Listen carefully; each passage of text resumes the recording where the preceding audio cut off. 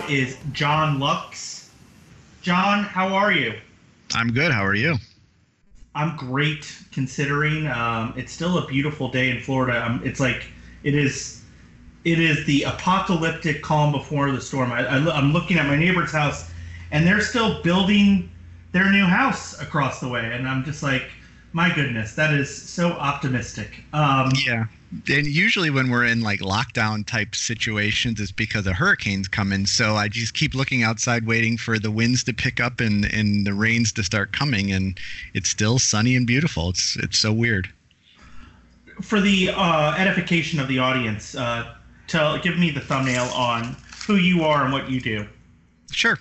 My name is John Lux, as you mentioned. I am the executive director of Film Florida, and we are a statewide not-for-profit that represents the film, television, and digital media industry in the state, which encompasses, roughly 50,000 Floridians that work in the industry.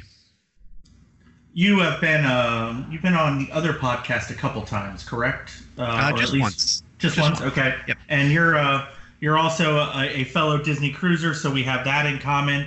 I will never take for granted the ability to drive 2.5 hours and jump on a Disney cruise. I will never take that for granted again. Right.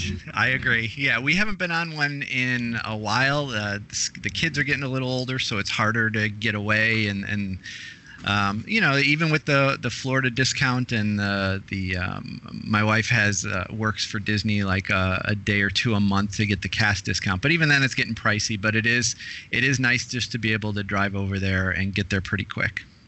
It has gotten a little bit pricey. I will say that. Even I was not going. I don't think I was doing one of my European vacations next year on a cruise because it just.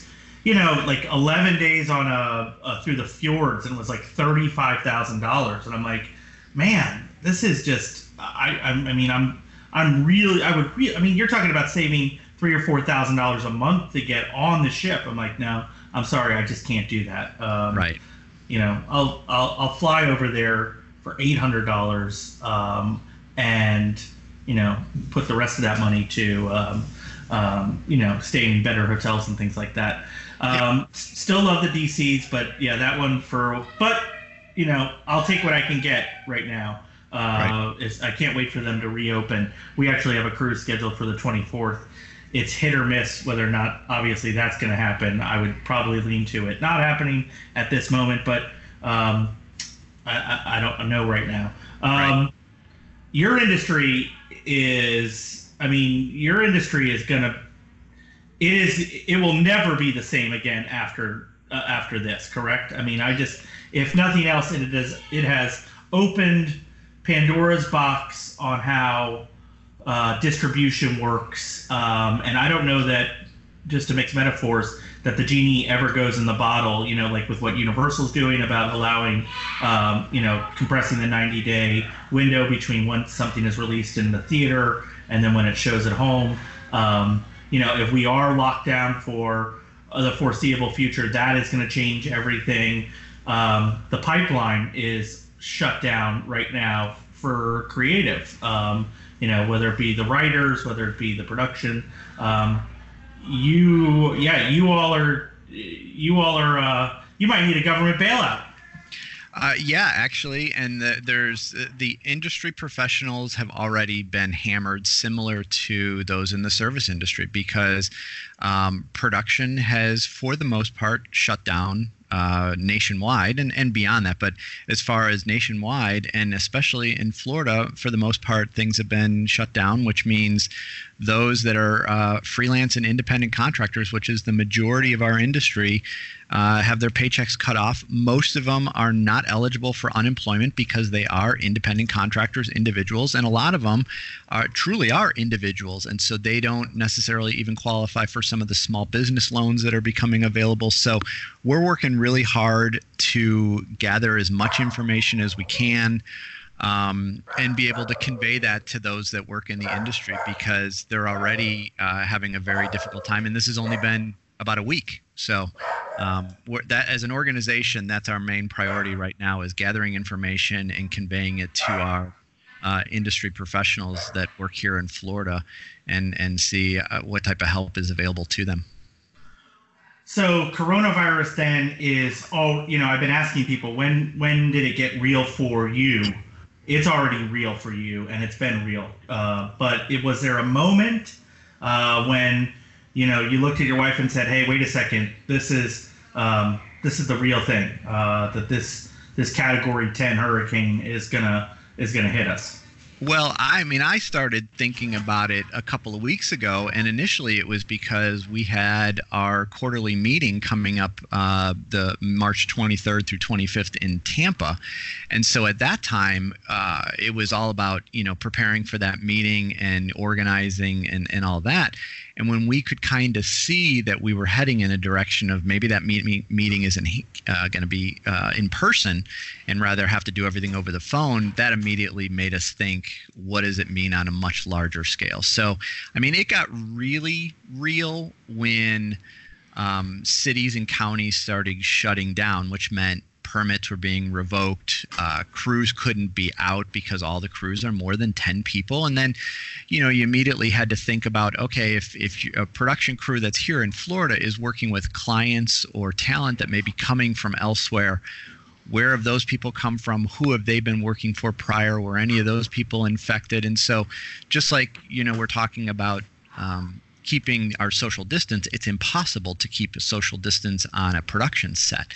And so things got really real for crew members, mid-March as things started shutting down. And yet there will always be the need for TV and movies. Once the catalog has been gone through, hey, John, I know we're doing a pod. All right, bye, baby. I'll see you later. No, we're not leaving. All right. I'm taping a pod right now. What's up? Just quickly wrap it up so we can get to the podcast stream. Okay, give me 3 minutes, okay? I've told people that this pod is going to be rough anyways, or rough cut. We're going to need TV and new movies as soon as this is over with. It's like just like there were World War II movies coming out during World War II, we're going to need Contagion, the sequel, as soon as possible. People, it's part of our society. It's especially true of what America does. That's one of our great exports, is all that incredible content out of all of our studios throughout the country. That's right. And the hope for us as an organization from Film Florida standpoint, our main priority has always been and will continue to be marketing the industry and the state of Florida. So the minute we're able to get out and about, we go back to that all hands on deck. And, the challenge has been some of our events that we go to, whether it be the South by Southwest, which was canceled, or Tribeca Film Festival, which was canceled. And then there's some events in June out in Los Angeles that we're scheduled to go to, some of our members. Those are the biggest things that we do outside the state of Florida to try and remind people that we're here, attract them. And if those don't happen, it makes it difficult. But we'll continue the marketing effort to try and bring as many projects and jobs here to Florida as soon as it's all safe to get out and about again. What do you think about that movie Contagion? Just since you're, I imagine you see a lot of movies and you're one of my de facto movie experts. What do you think about that? Well, you obviously look at things in a different light now. The sky is falling type movies always make you think, and at the time they're kind of fun as kind of hypotheticals, but now you look at them with a little bit different, view, and maybe they're not as entertaining these days. John, did I lose you? No, I'm here. Oh, okay. I'm sorry. This is podcasting through the apocalypse. I love it. It's just there's so much stuff. Like the FedEx guy just came, and I'm watching him, and it's like he basically threw the stuff at the door, right. Like as if something was gonna like come out and get him if he got too close to anything. God bless the FedEx and Amazon and UPS folks. I mean, they are. I don't even know what we would be doing without them right now. I've been asking everyone for 3 recommendations on something to watch or read or to do while we're hunkered down. We've had some really good advice that I'll be putting up on whatever, like Facebook page or whatever that I do to build out around this. Give me 3 recommendations from you. Well, we've been catching up on some old DVDs, the good family stuff. The family loves the old television series Chuck that was on NBC. So that's some good family stuff. I'm encouraging people to use their time to catch up on the Film Florida podcast, which you and I have talked about before. Our organization has a podcast that talks to industry professionals about things that are going on in their life and in the industry. So hopefully people catch up on that.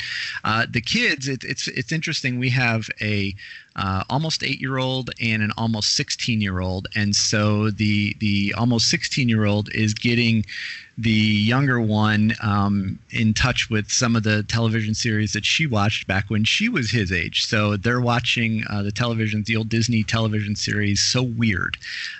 So they're getting caught up on that. And of course, we're doing a bunch of stuff around the house in the evenings when the weather is even cooler and nicer. So we're catching up on some of those things. Those are all great recommendations. It's been a nice combination of watching some older classics with Ella Joyce here, but then also getting out and just being together. If there is a silver lining, we're getting a lot of family time right now. Just being reminded about what is important. Well, John, we have the kids.